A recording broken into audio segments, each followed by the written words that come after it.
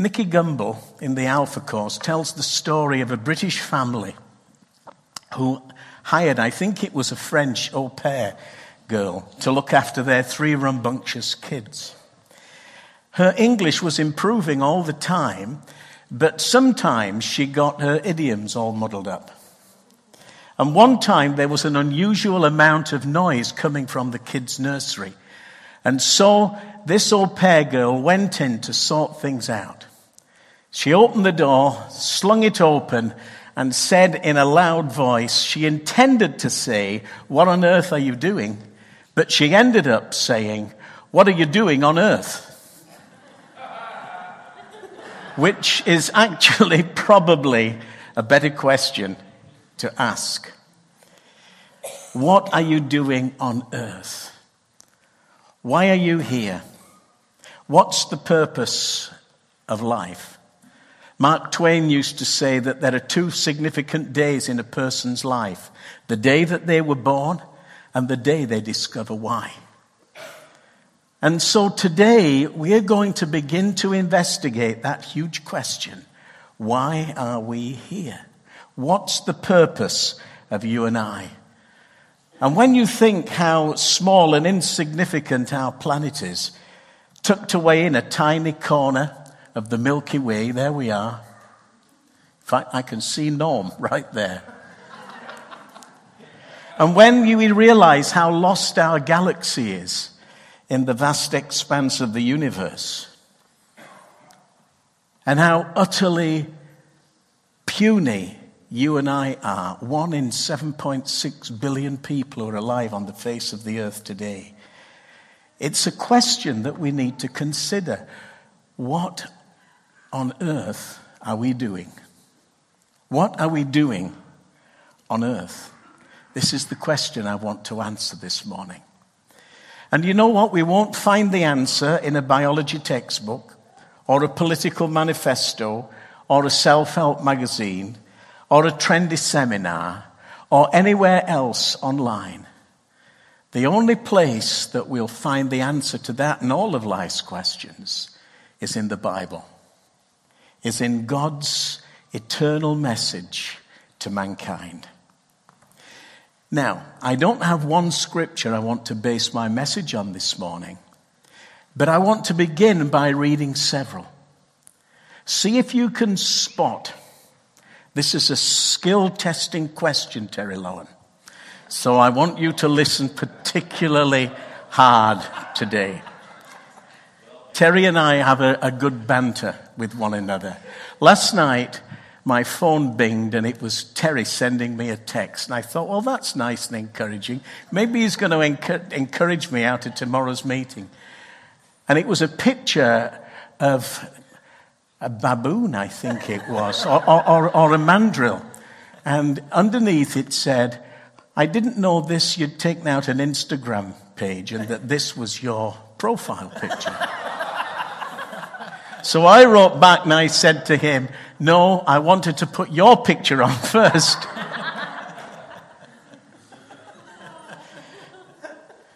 Skill testing question.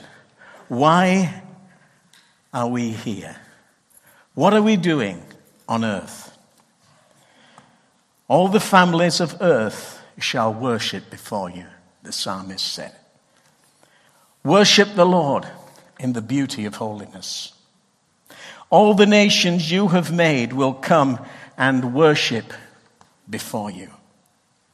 Oh, come, let us worship and bow down. Let us kneel before the Lord our Maker. You shall worship the Lord your God, and him only shall you serve. The Father is seeking people who will worship him. I fell down at his feet, at the feet of the angel who showed me these things, but he said to me, "You must not do that. Worship God."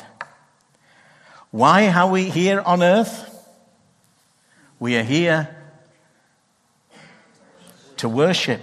We are here to worship. Why are we here on earth, Terry Lowen? We are here to worship. Why are we here on earth, church? We are here to worship. We begin a new series today entitled Where Your Treasure Is. And really, it's all about worship. The first message, the one I'm going to preach this morning, is entitled Made for Worship. And we're going to see how this Bible truth of worship actually connects with three other significant Bible truths. And the first is this, that men and women are unique. In Ecclesiastes 3:11, the writer says, "He has made everything beautiful in his time, and he has also planted eternity into the human heart," into every human heart, the NLT says. The Bible begins with the wonderful story of creation. When God spoke into the chaos and brought forth cosmos. Creation didn't come about by chance, it came about by choice. A sovereign God spoke from his throne of absolute authority, and at his command the entire universe came into being. Before he opened his mouth, there was only darkness. But after he spoke, light began to shine. And God marshaled it and ordered it into the sun and the moon and all the stars.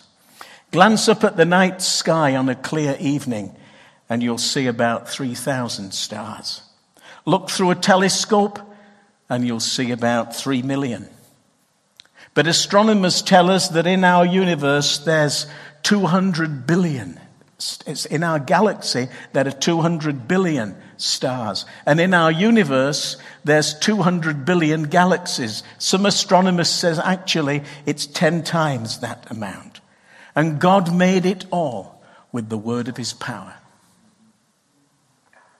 There wasn't a single bead of sweat on him. There wasn't an ounce of effort that had to be exerted. God simply sat on his throne and spoke the word, and it came into being. But not only was the pre-creation earth dark, it was also empty. And so after light, God brought forth life. And he brought forth life in abundance. He's made this planet teem with life. Did you know there are over 5,400 different species of mammal, 10,000 different species of bird, 11,000 different species of reptile, 17,000 different species of butterfly, 34,000 different species of fish, 160,000 different species of moth, over 900,000 different species of insect. The planet just teems with life. That in 1 square kilometer of prairie land, there are more living organisms than there are people on the face of the earth. And scientists are discovering new species every single year. Some research I did about this says that steadily, every year, there's between 15 and 18,000 different species being discovered that people never even knew about. And it started already. That there's a species of shark being discovered. Since 31st December 2018, nobody knew about. There's a species of tree frog being discovered in the month of January. And so it goes on. We haven't even begun to map the extent of the diversity of creation that God brought into being. But you know what? As wonderful and as amazing all that is, there was some place greater that God was headed. In the Hebrew text of Genesis, the first 5 days are referred to without the definite article.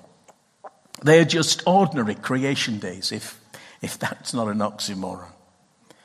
But when it comes to the final day, when it comes to the 6th day, the writer adds the definite article. This was the day. This was the day that God had been waiting for. The special day that had been in his heart from before time itself. And on this day, God didn't speak from the distance of his throne, but God came down in his own person. And he scooped up a handful of fresh dust from the Garden of Eden. And then he began to form it and fashion it. He widened its shoulders. He narrowed its waist. He flattened his abs. He pulled out his pecs.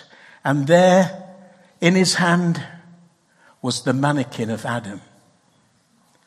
And what happened next? The angel stood on tiptoe to see, because God took a deep breath and blew life into him. So something went from deep in God to deep into the dust of the ground, and he became a living being. Now a unique species is on the face of the earth. Now there's flesh and blood combined with spirit. Now there's the dust of the ground and the breath of heaven. Now there's a human person in God's own image. Now there's part of the creation that's also like the Creator. Now there's a Father and his Son. And that's why Darwin's theory of evolution is such a travesty, because it brackets you and me with the animals, when really the Bible brackets us with God. Psalm 8 says, "What is man that you are mindful of him, and yet you have made him a little lower than God himself." Now here on the earth is someone who's been made by God, like God, and for God. God gives Adam a mate. He puts them both in the garden. And then in the cool of the day, in the winds, the scripture literally says, he comes down and he walks with them and he talks with them, and they walk with him and they talk with him, and that's called worship. We were made for it, and it brings pleasure to God. Of all the other millions of forms of life here on the earth, only human beings, you and me, can reach up and touch the heart of God and bring joy to his heart. And turning it round, only God can reach down and touch the heart of men and women and bring fulfillment to who they are. Because we were made for worship.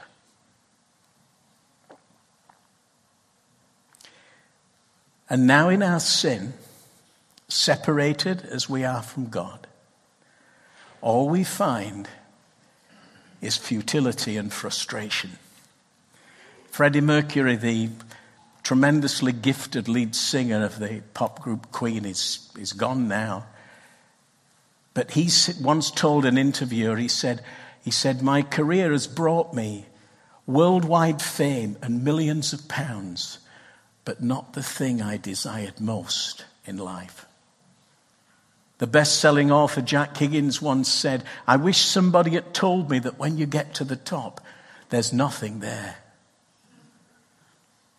Elvis Presley, the king of rock, he had all the gadgets in the world. He had airplanes and buses and cars and limousines and motorcycles. But he died a lonely man. Because we aren't made for these things. We are made for worship. Today's Super Bowl. Deion Sanders, he was actually a star athlete of both baseball and football. He won 2 Super Bowl rings, once with the San Francisco 49ers, once with the Dallas Cowboys. But after winning his second victory, he never even went to the celebratory party, because he knew that what he was looking for in life would not be found there. He said, "Despite all my achievements, and I've tried everything. I've tried partying, I've tried women, I've tried jewelry, I've tried gadgets. There's still a gaping hole deep in my heart." That same week, he picked up a new car, a $275,000 Lamborghini sports car.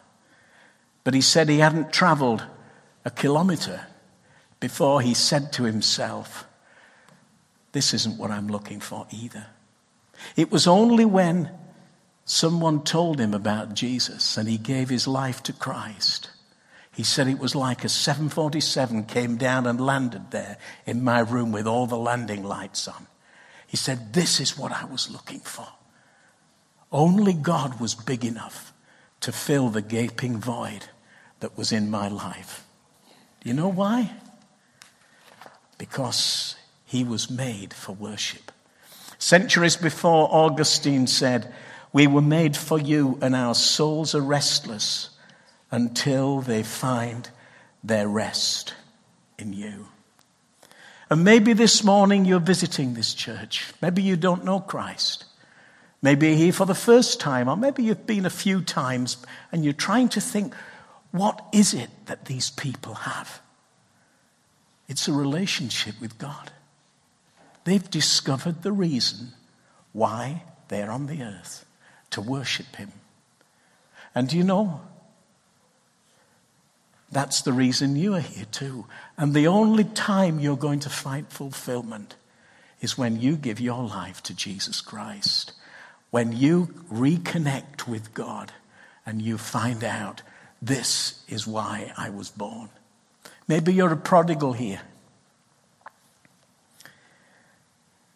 You were born for worship. You weren't born for backsliding. You weren't born for partying. You weren't born for immorality. You weren't born for drugs. All those things are pale imitations, and they'll never be able to touch you like the finger of God can, because he's given you a spirit, and only his spirit can bring satisfaction to who you are.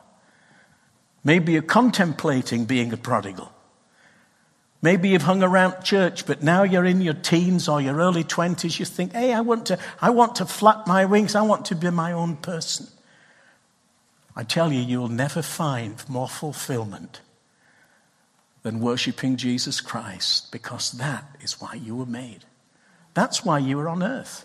That's why you were born. We are here to worship, to walk and talk with our Father. Well, that's the first truth that worship intersects with, that we are unique. Men and women are in God's image. But here's the second truth. God has a plan for the earth.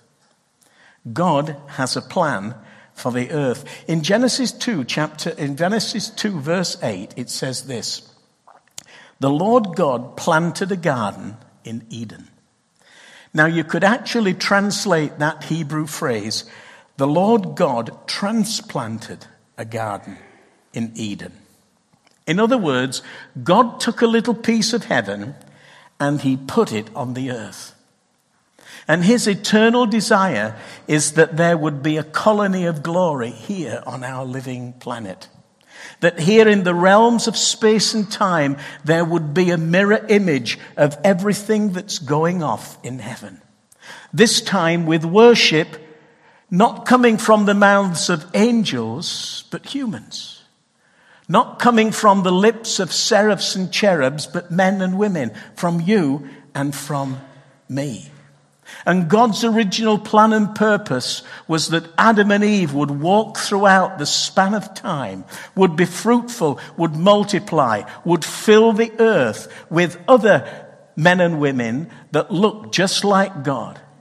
And that in the cool of the evening, God would come down and all of humanity would long for that moment when they could walk with, talk to, and love on Papa. And the sound of that is called worship. And God's purpose was that it would increase and grow as the family of God grew, until from pole to pole and from sea to sea, in every corner and on every continent, the sound of worship would ascend.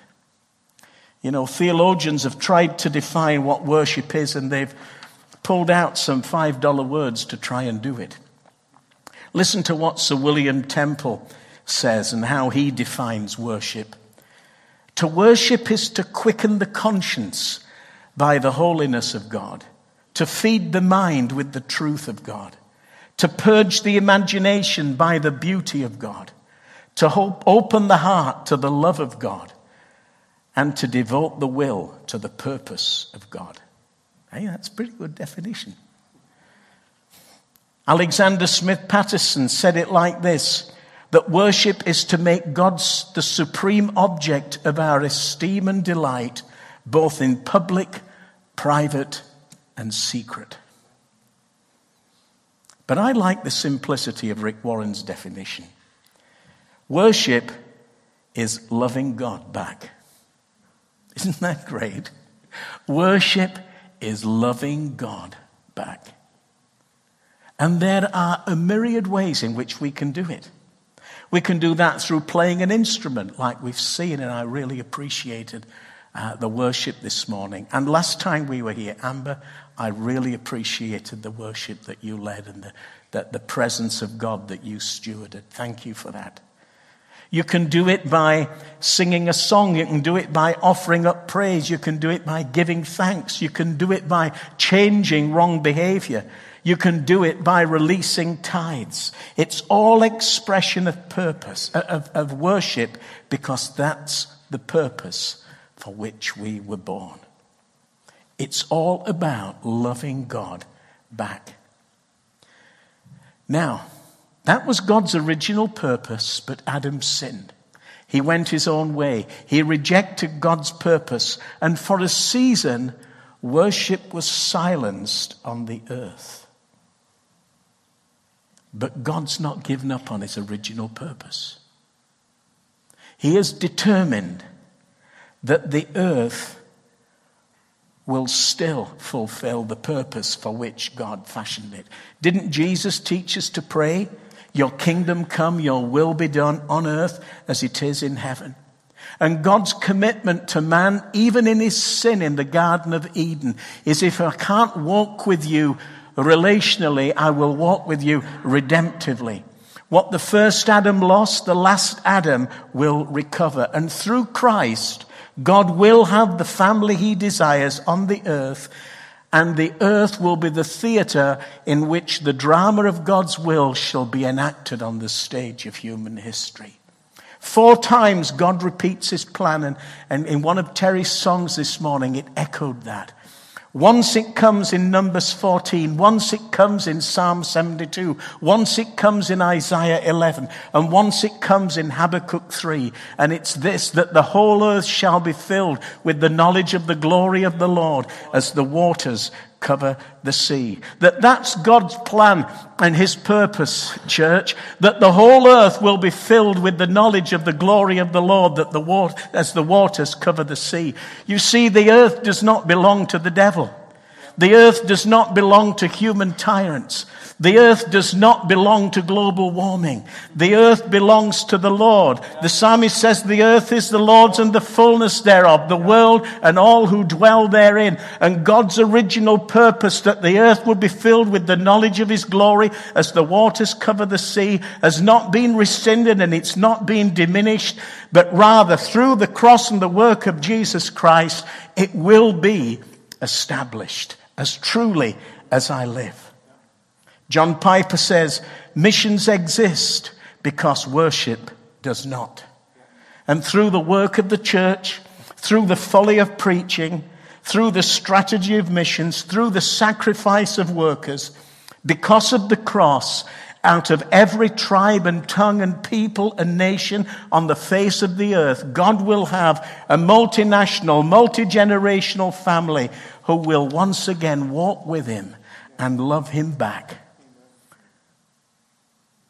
The earth being filled with the glory of the Lord is not a spooky thing. It's about worship. Notice it said the earth will be filled with the knowledge of the glory of the Lord. You can verify this. You can hear it. You can see it. You can participate in it. And this morning, as we are here, worshiping God in music and worshiping God by listening to his word and worshiping God by giving our offerings and worshiping God by responding to it, is the reason we were born. And it's filling the earth with the knowledge of the glory of the Lord as the waters cover the sea. And God loves worship. And once again, he comes down in the cool of the day. Actually, maybe we get more of God here in Winnipeg because it's the cool of the day and the cool of the night and the cool of in between than anywhere else on the face of the earth. He comes down in the winds, the Hebrew says. What happened on the day of Pentecost when the Holy Spirit came? And that's right, there was a rush of mighty wind. And in the wind of his Spirit, God is here this morning. And as we reach up to touch him and bring joy to his heart, he reaches down and blesses us. I can't remember if I told you this story, but I'm going to tell it you even if I did, because it's a good one. We were in Thunder Bay just before Christmas, and Val was speaking at a ladies' breakfast on the Saturday morning. And the women decided, rather than have a present share with one another, that they'd pool their money, they'd buy some good things, they'd parcel them up, and they'd give them to women in the homeless shelter. Well, straight away, I mean, you knew that God was all over that. And as those women came together and started to worship in song and worship by listening to Val and worship by loving others, God came into that room. Now, there was a lady who was attending, wasn't a Christian. She was the mum of one of the ladies in the church, and she didn't get out much, and so her daughter invited her to be part of this, and so she readily accepted. She'd had a bit of a bad time recently because she'd lost a lot of the strength in her legs. Her mobility wasn't what it used to be. She couldn't walk without a walking frame. And when she did walk, she always veered off in a particular direction. She couldn't walk in a straight line. The MRIs and CAT scans didn't show anything. And so she thought, well, this is the way I'm going to have to live from now on. In addition to that, she lost her strength. She had to sell her car. She had to sell her house. And she had to move into a care home. And then she came to this morning breakfast. A few days later, she was in her room after lunch, and somebody came and knocked on the door, and they said to her, oh, you left this down in the dining room, and it was a frame, a walking frame. And so she thought, well, if my frame is in the dining room, how did I get up here? And then she realized she'd walked. She'd stood up from her table. She'd walked to the elevator. She'd gone up in the elevator. She'd walked down the corridor. She'd walked into her room. And she did it without any help whatsoever. And then she realized, hey, gee, I'm walking. Hey, my strength's coming back. Hey, I'm feeling good. And later that week, she went out for coffee with her daughter, and her daughter's jaw just hit the floor when Mum came striding in, her old self. And this was her testimony. She says, as I sat in the worship last Sunday, God healed me. Now, she doesn't even know Christ yet. And now she's telling other people, hey, you need to ask God to heal you and touch you. You see, when we worship, God comes. And when we touch his heart and bring him joy, he releases blessing just because. You know what? Maybe this morning, as you sit here in need, God's going to touch you. Is there anybody here in that really needs a touch from God? Okay, you know what? May the Lord touch you, Dave. May the Lord strengthen your heart. May the Lord reverse the effect of your medication. May these next decades be just full of health and strength. And may we drink from your wisdom and your understanding and your ability to break open the Word of God. And Val, may you know the touch of God in your life. Even as you sit in His presence now, in the cool of the evening, in the winds of His presence, may He minister to you and touch you and leave behind evidence of His love and His care. May your body and mind and soul be purged of every weakness and infirmity, and might you know the love of God in a powerful, powerful way. You know what, church? When we come together, don't expect the same old, same old. We were made for this. We weren't made for the natural realm. It's a good job. We were made for the supernatural realm. And when we come into God's presence, that's why we were born. Yes. And He loves it. And He comes and He loves to bless us. Expect the unexpected. Expect healing. Expect deliverance. Expect circumstances to change. Expect hard hearts to be softened. Expect it, because God loves to inhabit the worship of His people. So, third point. 3 truths worship intersects with. It intersects with the fact that we are unique. It intersects with the fact that God has a plan for the earth. And it intersects with what begins here will end in eternity. You know, worship is the atmosphere of heaven.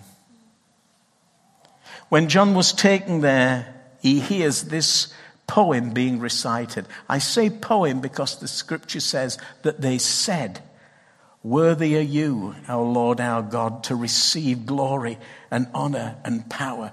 For you created all things, and for your pleasure they existed, and they were created." That's Revelation 4:11. And that was the elders of heaven. And then John goes in a bit further. And then he sees the Lamb.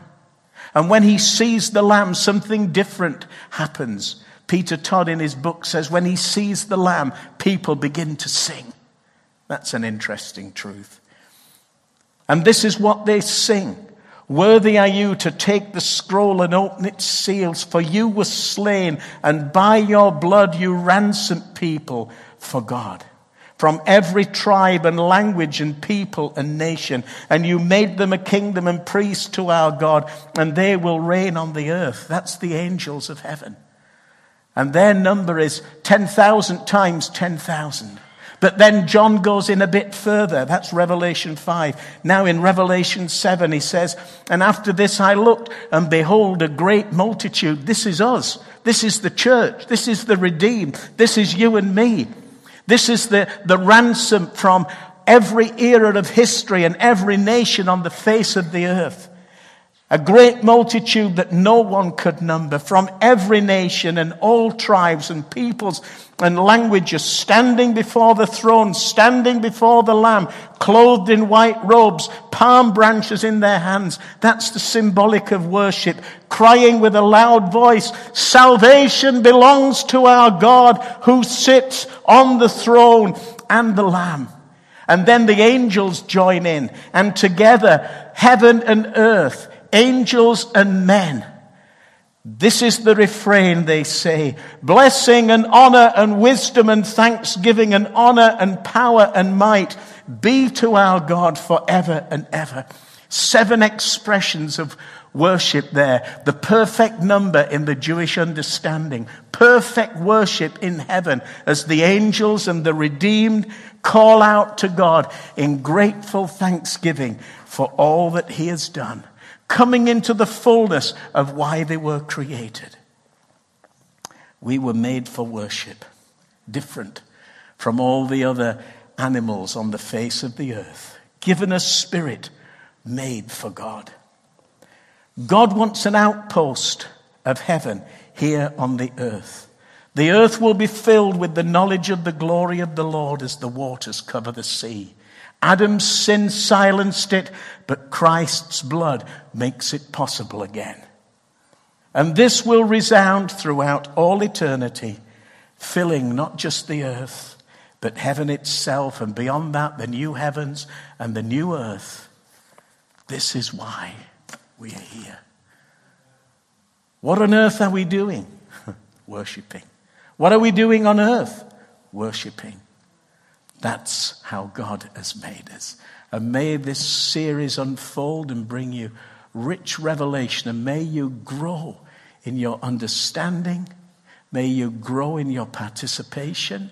May you know that you were created for the supernatural. And every time you worship, might there be this exchange. You touching God and God touching you for our good and his glory. Amen.